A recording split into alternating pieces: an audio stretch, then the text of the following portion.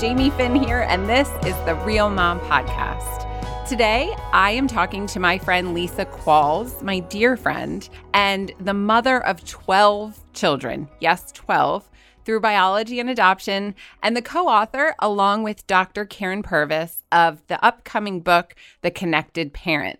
I loved getting to just talk a little bit about Lisa's story and her journey into adoption, but then I had such a great time really digging into The Connected Parent. And we talk a lot about trauma on this podcast, but we really get a little more specific about what it looks like to parent our children who've experienced trauma and what it looks like to apply some of the principles of the book.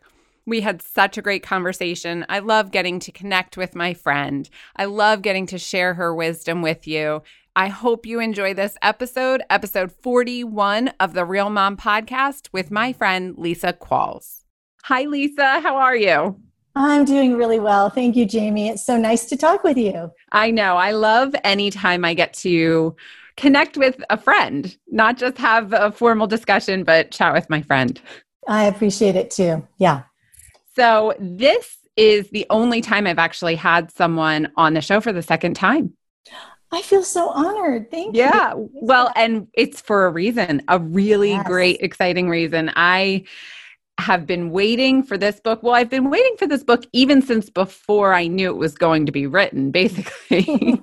But you are the author of The Connected Parent, the new book that is being released by you and Dr. Karyn Purvis posthumously. So really the book we've been waiting for, with the addition of just your wisdom and voice. I am so excited about it.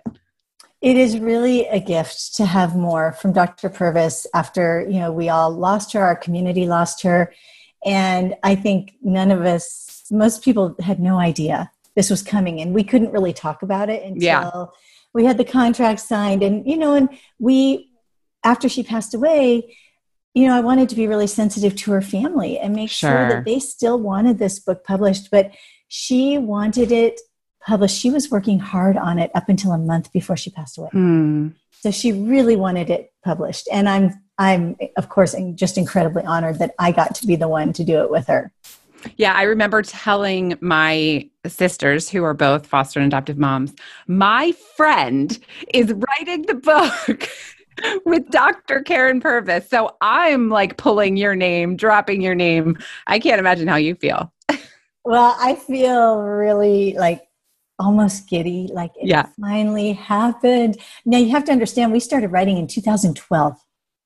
This was such a long road. Oh my goodness. With her having cancer twice, and, we're in a terrible accident and lost our daughter. And, actually at that point, after our accident, I really didn't know if I'd ever be able to finish the book. I didn't know because I had a lot of physical healing to do from the car accident, and just mentally and spiritually and emotionally, I just didn't know. But then it I think a fire kind of lit in me, and I thought, I need to finish this for my daughter, Kelki. I mean, she's the reason that we learned so much of this. Right. And I just wanted to finish in honor of her. I love that. That's really beautiful. Yeah. I know your story and you and about your family, but in case anyone hasn't met you yet, can you introduce yourself and your family to our listeners? Yes. Well, my name is Lisa Qualls. I live in North Idaho. It's very beautiful where I live. And my husband, Russ, and I, we have 12 children altogether.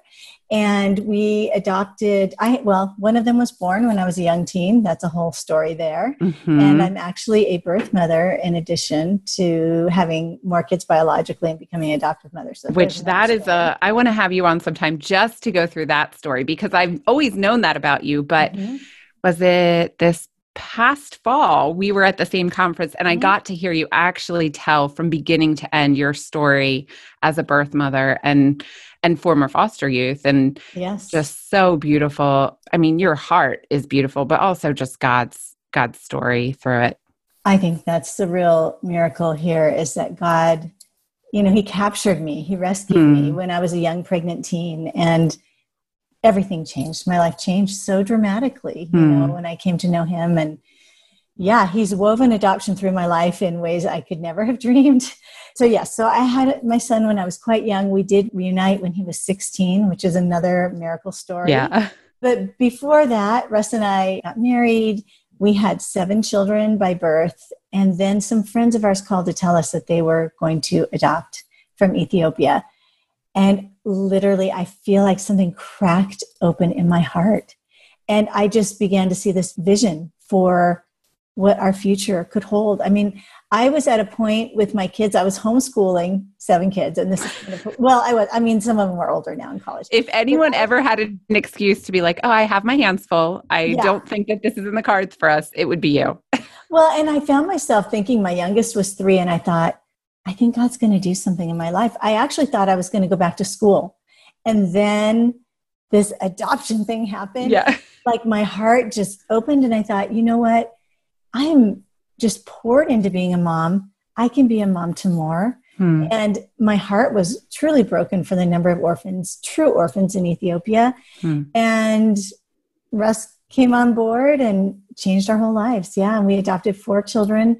We initially set out to adopt 2 little boys and ended up learning that the little girl we were sponsoring at an orphanage for children living with HIV, that she was available to be adopted and that her orphanage was hoping we were going to adopt her, which we had no idea. This was back in 2006. And honestly, I knew very little about HIV at that time. So we had to do a little crash course in education. And then we decided, I think the Lord just compelled us, deeply compelled us to adopt her. And then while we were there, we met another little girl and went back a year later for her. So that's the grand total. That is quite a grand total. And then, of course, you are a foster mom as well. Yes. So that number even changes from there. And that was another surprise. You know, I was doing some volunteer work in our community, trying to establish a foster care ministry at my church. And through that, I became connected with some of the caseworkers, and they had a teen girl who needed a place for a night. And we know how that goes. Well, the funny thing was I had a phone call with our mutual friend, Mike Berry, and Russ was there. And I was telling him about this. And he said, whatever they tell you, add 3 years. And I said, Mike, do not say that. And it turned out she stayed 2.5 years. Oh my goodness. Yeah. Yeah. I love the 1 night to 2.5 years. Yes. Yep. Okay. So what we all know as foster and adoptive moms is what you brought into your home was precious children who became yours and you loved them, but also I'm sure a certain amount of trauma was invited into your home at the same time. And so invite us onto the journey of you becoming educated, learning what it looked like to parent through that. And I'm guessing that even intersects with your meeting and relationship with Dr. Purvis. Yes, it does. Well, first of all, I thought we were very prepared. Sure. My background was in mental health. I'd been a mom for 20 years. I had a ton of experience. Yeah. I read all the books. Yeah. We went to a special training just for families adopting from Ethiopia, all this stuff. Funny thing, I remember reading Attaching an Adoption by Deborah Gray. And I remember thinking, wow, I am so glad there are people out there who can help families like that. And she became our therapist, So I think I knew it was going to be very hard work. I knew it was going to take time, but I definitely thought with God's help, we had what it was going to take, Sure. And even did you feel like I have felt before where it's a put in the hard work and the results will come? This assumption that you do it the right way and the right thing will happen. Right. And I kept searching for the right way, and I can remember literally sitting on the floor by my bookcase and pulling off all these adoption books and searching and trying to find practical help. And I remember thinking that all these professionals, they were wonderful. I mean, what a gift they are to all of us. Yeah. But they were not living my life. They were not in my home feeling the intense overwhelm and the fear that I had, because we did adopt older children and we experienced a lot of very, very challenging behaviors. And so in my searching for help, one of my blog readers, I'd been blogging since before we brought our kids home, and one of my readers contacted me and said, have you ever heard of Karen Purvis and the Connected Child? And, it was still fairly new at that time.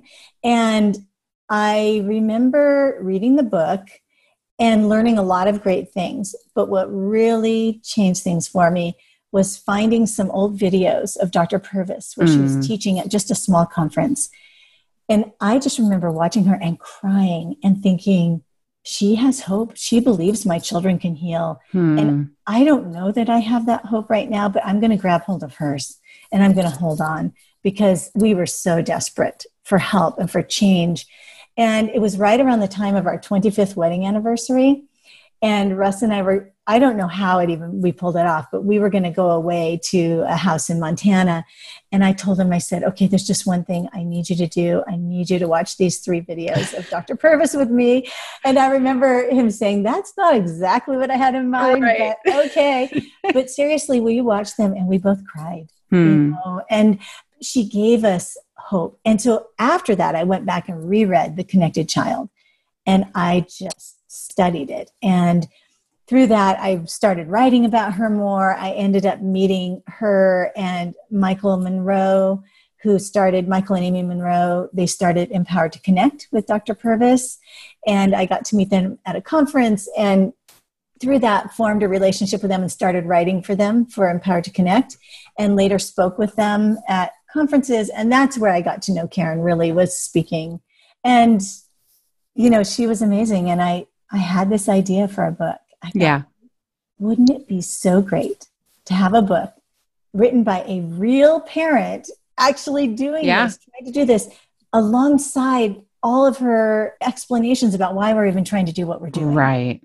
And I presented it to her and she said yes. And so that was 2000, I think 12. I know we started writing in 2012. Okay. So, yeah, that's the story. Well, and I love the idea of it, because not just the idea of it, I love the execution of it. I love the book, but I love the heart behind it, because what it acknowledges is that education in and of itself has its limitations, even really practical education, because as much as professionals may care for the children that they're seeking to help, they don't love them the way that we do. They don't live with it 24 hours a day the way that we do. Right. And it can be easy, I think, to have ideas and know what works in theory, but to not have the experience of what it's like to live in that, and to not have a break from it, and to have your emotions and your heart all tied up in it the way that we do, it's just, they're limited. As much as they have what we don't have, they are limited. And I think in their efforts to help us, sometimes they place a heavy burden on our shoulders. And we are already so weighed down by the needs of our children. And then to have a professional give us advice that is so complicated. Sure. That puts a heavy burden on parents. And the other thing that I think is different for us as parents is that when our child, let's say we have a child who's completely out of control and we're trying to manage this crisis, my brain is going to the future. Like, if this looks like this now and my child's 7, what is 17 going to look like? Is my child going to end up in jail? Is our whole family going to be destroyed? Yes. So we are not only trying to implement really good parenting. Right. We're trying to calm ourselves, put our trust in God. Right. Know that this is one day and we're going to get through it, So I tried very hard in the Connected Parent to communicate to other fellow moms and dads out there that we're not going to do this perfectly. We're just not. And you know what? Even when we do, our kids may not respond the way we hope. It's just, right. They are people. They are humans. We are human. We're all just doing our best. And our children are actually doing their best, even when it doesn't look like it. They really are. And they come with so much trauma and so much wounding, and their little brains are casting about trying to figure it out, just like ours are. Right. So I tried to really encourage parents, take what works for you and don't worry about the rest. Yeah. I love that compassion. I love that coming alongside. It even I'm not attempting to call you an older woman right now, but well, I am. I'm much compared older to me. I mean, I think you have kids who are about my age. Yes. As much as I love you and we're sweet friends, it makes me think of Titus 2. And just the older women teaching the younger women. Mm-hmm. And there's so much of this journey that is me stumbling through, kind of figuring stuff out as I go.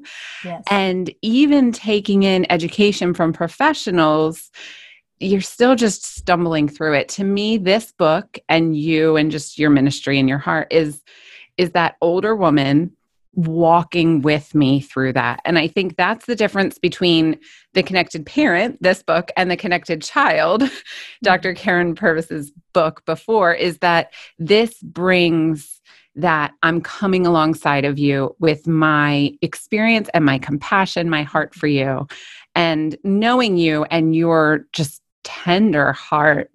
I sense that throughout the book. And that is a gift, I think, to parents who, like you said, are weary and exhausted and fearful. Right, right. And not only did I learn a ton from Dr. Purvis and all the other professionals, but even before we adopted, I'd been parenting 20 years. Sure. And although my children were, for the most part, neurotypical, you learn a lot being a mom, even of kids that you birth. And so I hope that some of that wisdom and experience comes through in the book as well. And then I'm mixing in, adding in all this other education and knowledge that I've gained over the years. Yeah. So I love, you said before professionals come and everything is just kind of complex and complicated. And this book is not that. This book is simple in its explanations and simple in its applications as well. So I was wondering if we could kind of go through some of those things a little bit. I want to get practical because we talk about trauma. We talk about it all the time on this podcast and in our communities. But sometimes it can feel like, okay, we know that our kids have experienced trauma. We know that trauma changes the brain. So now what? And what I love about this book is it explains how, insecure attachment and trauma does affect our children, but it doesn't just leave you there. It really gives practical tools. So I want to talk a little bit. One thing that I love in the book and that Dr. Purvis has taught me for the past 10 years is the idea of scripts. Yes. And so I love how you actually wrote out scripts and actually gave applications for them.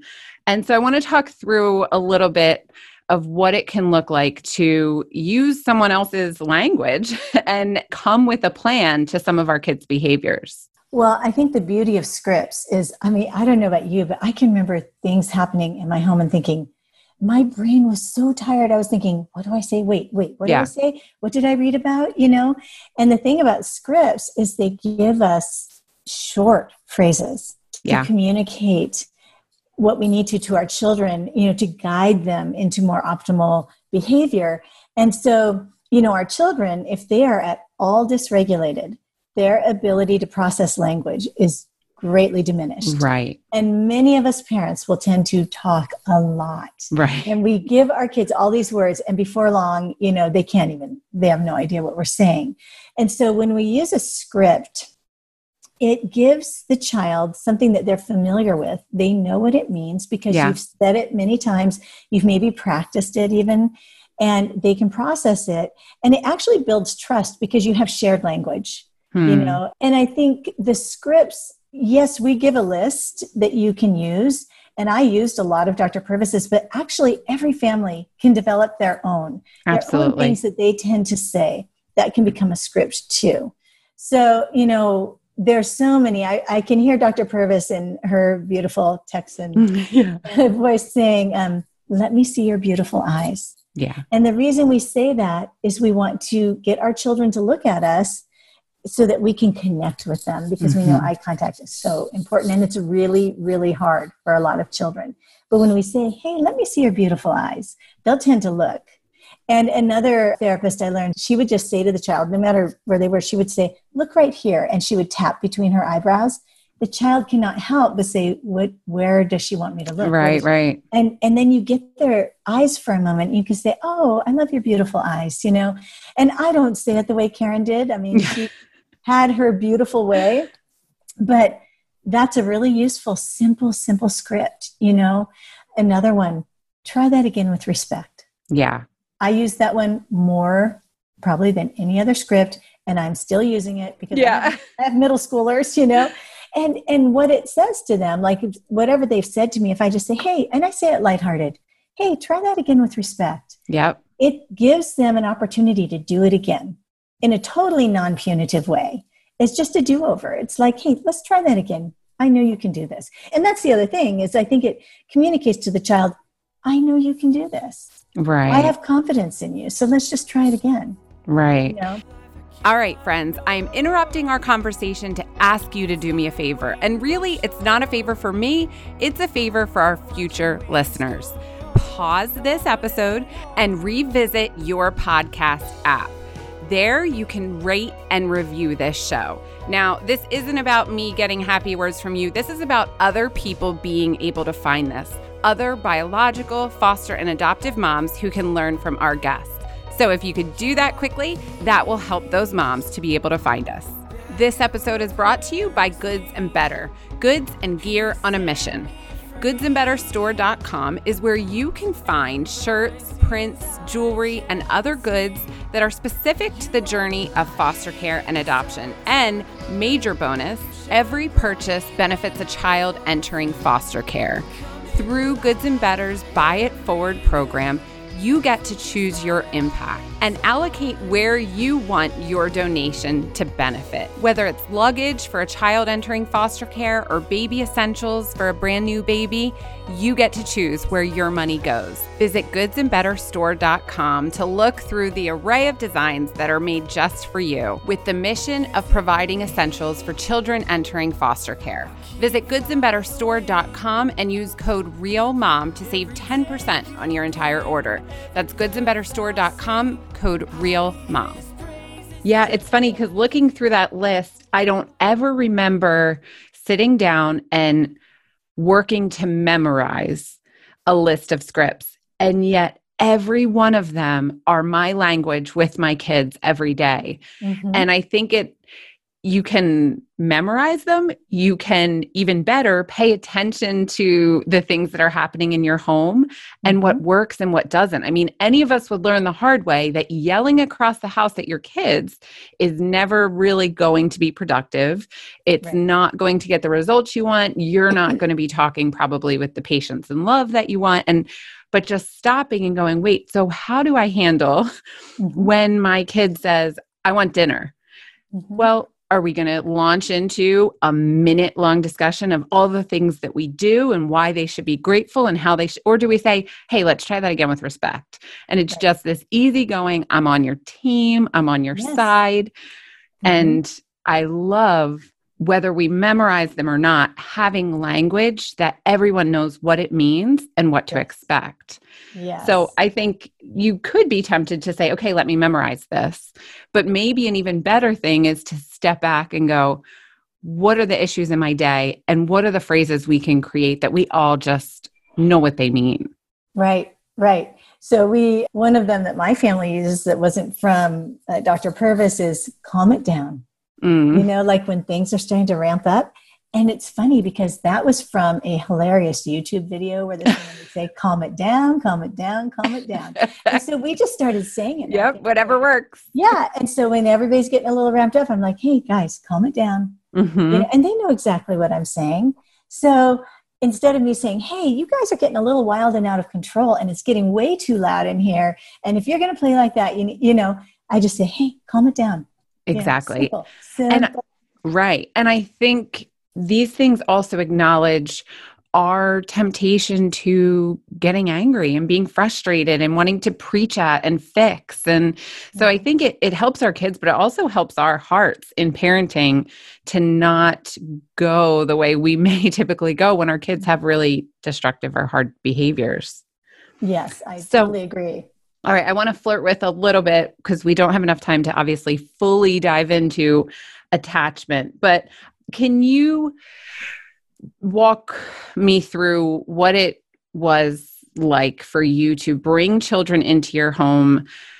A number of them were older children, and to start on the journey of building attachment and what it looked like even for you to consider your own attachment style and how that came in to your parenting as well.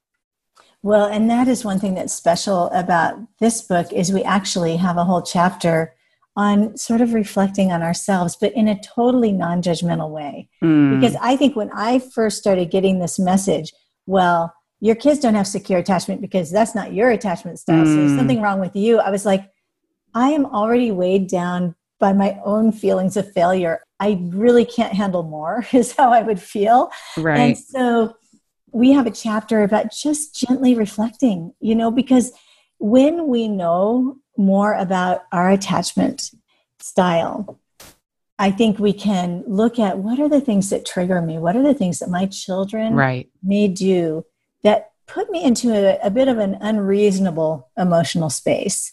And a lot of times we can go back and think about, well, this is how my relationship was with my parent who may have loved me and done his or her very, very best. Sure. But our parents weren't perfect either. So, sure. We have a whole chapter on that. But when we brought our children home, so our 4 children from Ethiopia, one was a baby. He was like 5 months old. One was 2. One was 5.5. And one was 10. So very, very, actually all very different stages. Like it's easy to think, well, the 2-year-old and the baby were similar. Well, no, attachment with a toddler is very different from attachment with an infant. And I think I was pretty overwhelmed, honestly, because 3 of them came home at once. But I had to just really focus on building trust. And part of building trust was being calm. And doing a lot of nurture, and lots of rocking in a rocking chair. Seriously, I must have rocked hours and hours and hours with my kids.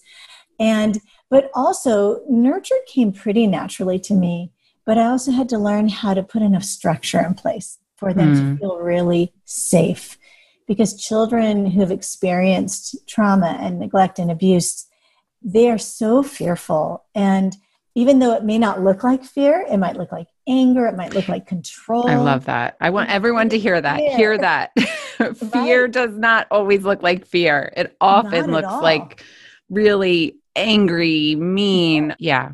Yes, it does. I used to say that Calcadon had a river of fear running through her veins. And that's really when I could get past the volatility and really realize, oh, this is deep fear. Like when she was out of control about food, like Dr. Purvis said, she literally felt like she was going to starve to death because she had experienced starvation. Yes, right. And when she felt that feeling of hunger again, it took her brain way down into, the lower parts of her brain into all out fear. Yeah. And what we saw on the outside was a child who could not wait 2 minutes to eat, or who had to grab other kids' food, or who would sit at the table and say, we're going to run out, but really deep in her, it was all fear.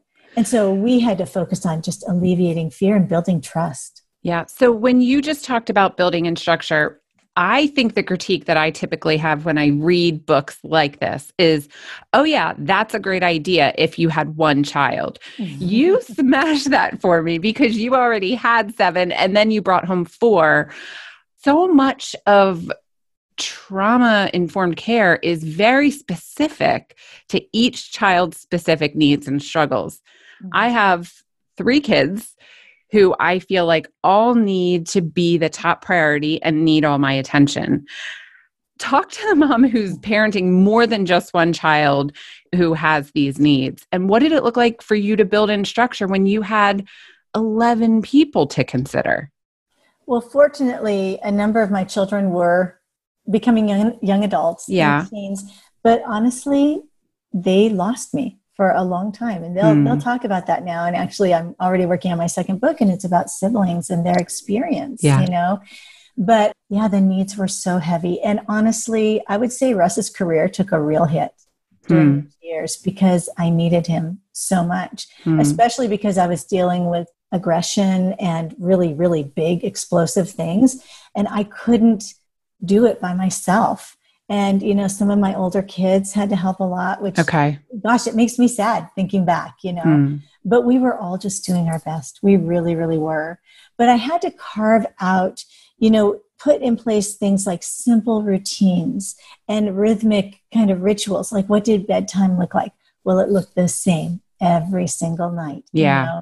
And Calcadon, before she couldn't read or anything. So hanging up a schedule wasn't really going to work. And so, pictures, this is what we do first in the morning. And this is what we do next. And at dinner time, she would ask us every night, I eat? And we'd say, yes. And then she'd say, I brush teeth. And we'd say, yes, we're going to brush teeth. Pajamas, she was trying to hold it all in her head. Yeah.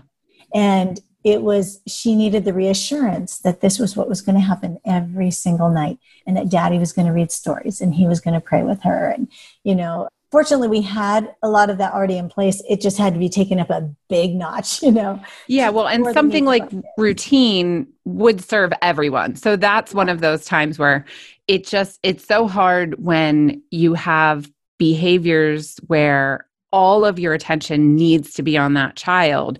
And the attention for the other kids ends up being like, go in your room and get on a screen and close your ears. And to be walking through that with a number of children at the same time can be like, everyone needs me to make them number one right now. And I'm not capable of doing that. Right. And I think that's where, if Russ and I could, probably the saddest thing that we feel when we reflect back is how much our other children really did suffer the loss of us. Because I think we were thinking, well, they're okay. They're going to be fine. They're okay. And this wasn't a conscious thing, Oh, yeah. But the needs of our new children were so much in front of us, in our faces, that we just, honestly, we were just doing our best. And we did, in time, create a team of people to help us. We could not do it by ourselves. It wasn't possible with the needs of our kids. All right. So that brings me to the next thing I want to talk about, which is when you kind of come to the end of your rope and the end of the strategies. Like, this book is a gift. It has practical tools. You will be better equipped to serve your children after reading this book. But then there's a certain point where it's the end of the day or it's the end of the rope, and strategies don't matter anymore. You could give me the greatest strategies and I don't have the strength to do them. So what about just as a person, as a mom and a woman and a human, learning to find some sort of health and wholeness through this? Well, the last chapter of the book is really about taking care of yourself. And I tried to get beyond like the typical kind of self-care and just really encourage women. And, I had the real honor and blessing of getting to record my own audiobook. And that last chapter, I got so choked up a couple times. We just had to stop recording because I'm speaking to the mom saying, this is so hard and I know it's hard, but that I want to encourage them, and I think what we really need is we need community, non-judgmental community, at least one friend who you can be totally honest with, who, when you feel like you cannot go on, or when you feel feelings about your child that you would never want to admit to anyone. That's so good. Yeah. We need at least one good friend that we can be honest with. And then if we can have more than that, a little community. And for a lot of us, counseling, having a therapist. I mean, I don't think we all realize how demanding this is going to be and the feelings it's going to bring up. And I think having a therapist is really important. And, for Russ and I, this is hard on a marriage, And so finding ways to keep ourselves together, even when it felt like everything else was falling apart. Yeah. So, and of course, for us, Jesus. Somebody asked me, Russ and I just celebrated our 36th wedding anniversary. That's older than you, Jamie. Congratulations. Thank you. And this young woman at this restaurant said to me, wow, what's your secret? And I paused for a minute. I said, Jesus. He's the only way. I don't know how else. Well, and that's what I love about you. And I hinted before the Titus 2 thing, and every older woman that I have had the privilege of being friends with and learning from, that is what I feel like they bring me. Yeah, they give tips and they give examples, but then at the end they say, but it's all just God. And yeah, I wish I did this differently. And I wish, but that's what God used to create our story. And just this decades of seeing God's faithfulness and seeing Jesus carry you through, the death of your daughter and extreme loss and hardship for so many years, and even just overwhelmed for so many years, for you to, even though you're still in it, but for you to look back and say, oh, but Jesus, that is the gift that I think that you give and that this book gives, more than just the feedback, is the faith. Well, and I think, it's probably important to point out that the book is actually not faith-based. Sure. Everyone with foster parent training, but I think you'll see our hearts. Right. You'll see Karen love the Lord. I love the Lord. I could not even be here today if it weren't for Jesus carrying us through all of this. And I also don't know how you could give the lessons in this without, the hope. Right. I don't know what the hope is if it's not Jesus, but people are, you need to have hope for your children for this. And so I know that even though you're not saying the hope is Jesus, as you're pointing us to the hope for our children and how you can keep going and all of those things come with the gospel motivation that I know that you hold, even though it's not explicit in the book. Yes. Yeah, absolutely. I can't even imagine doing this without the Lord. I'm so thankful that he chased me down. Yeah. Yep. And that really, gave me a new life, right. It's all his faithfulness at the end. Yeah. Yes, it is. It is. All right. So I want to just talk a little bit about you as a person. I want to know what you're doing, eating, reading, watching, and listening to. So what are you doing? Well, right now, of course, I'm very busy with book launch. Yeah. But also, probably one of the things I'm focusing right now is doing some physical therapy to rebuild some strength and deal with some injuries from our accident. All those, it's been 5 years, but it takes a long time to recover. Wow. So you still are recovering physically from the accident? Well, yes. Yeah. Wow. And I think I just got to a place where I was ready to commit to do more. More work on it. Yeah. Wow. Okay. What are you eating? Well, the coolest thing, my daughter, who's 17, during all this COVID, decided to take over cooking dinner. I see. She's cooking every night. I know. So basically, I'm eating anything she'll cook for me. That's amazing. I'm so happy. Unfortunately, she's moving out in less than a month to get ready for college, but it's been such a gift right now. So we're grilling a lot. It's hot, but seriously, I will eat anything she makes. Well, and everyone knows that eating food that you didn't cook is objectively tastes better. Yes. It's been just a lovely gift. That's great. All right. What are you reading? I am reading a wonderful book. I'm not very far in. It's called Try Softer. Have you heard of it? Oh, I'm reading it too. Yes. Oh yeah. We talked about this on Instagram. It is. It's good. I'm reading it is good. I have a little group on Facebook called the Hope Circle, and it's all adoptive and foster moms, and we're reading it together and discussing it. I think it's really beautiful. And I do too. But I think it's going to be very kind of transformative for me. Similarly to how I've been talking about the connected parent, it brings together these, it's a professional who's writing the book, but it's very human. And so you get the realities from the professional, but in a very just human way. And it's informed by, a Christian, I wouldn't call it necessarily like a biblical teaching, but she comes with a Christian perspective. So right. I would encourage anybody who has the mental space to read a book. Yeah. Which I know a lot of us don't. Yeah. It's a good one. It's so good. Yeah. Okay. What are you watching? My kids are watching Veronica Mars. And so I've been watching it with them. I've never seen it. Oh my goodness. Lisa, that's my on repeat show. I have watched, that's my I'm home alone and folding the laundry kind of show. It's really fun. Are you watching the old seasons? Yeah, we started at the beginning. Oh my gosh. Yeah. And some of them have already seen the whole thing. It was one of those shows they binge watched over time. But yeah, I'm watching it and it's a lot of fun. Oh, I love it so much. I love it's a silly teen show, but the dialogue is so smart. Yeah. It's such a smart show. I love it. These are the blessings of being an older mom with a young kid. We always say they keep us young and tired. Yeah.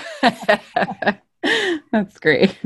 All right. So I approve of your book and you're watching. What are you listening to? Podcasts. Lots of Enneagram podcasts. I just got certified as an Enneagram coach. I know. I'm so excited. Yeah. We have to talk Enneagram sometime. Yes. I love it. Remind me what your number is.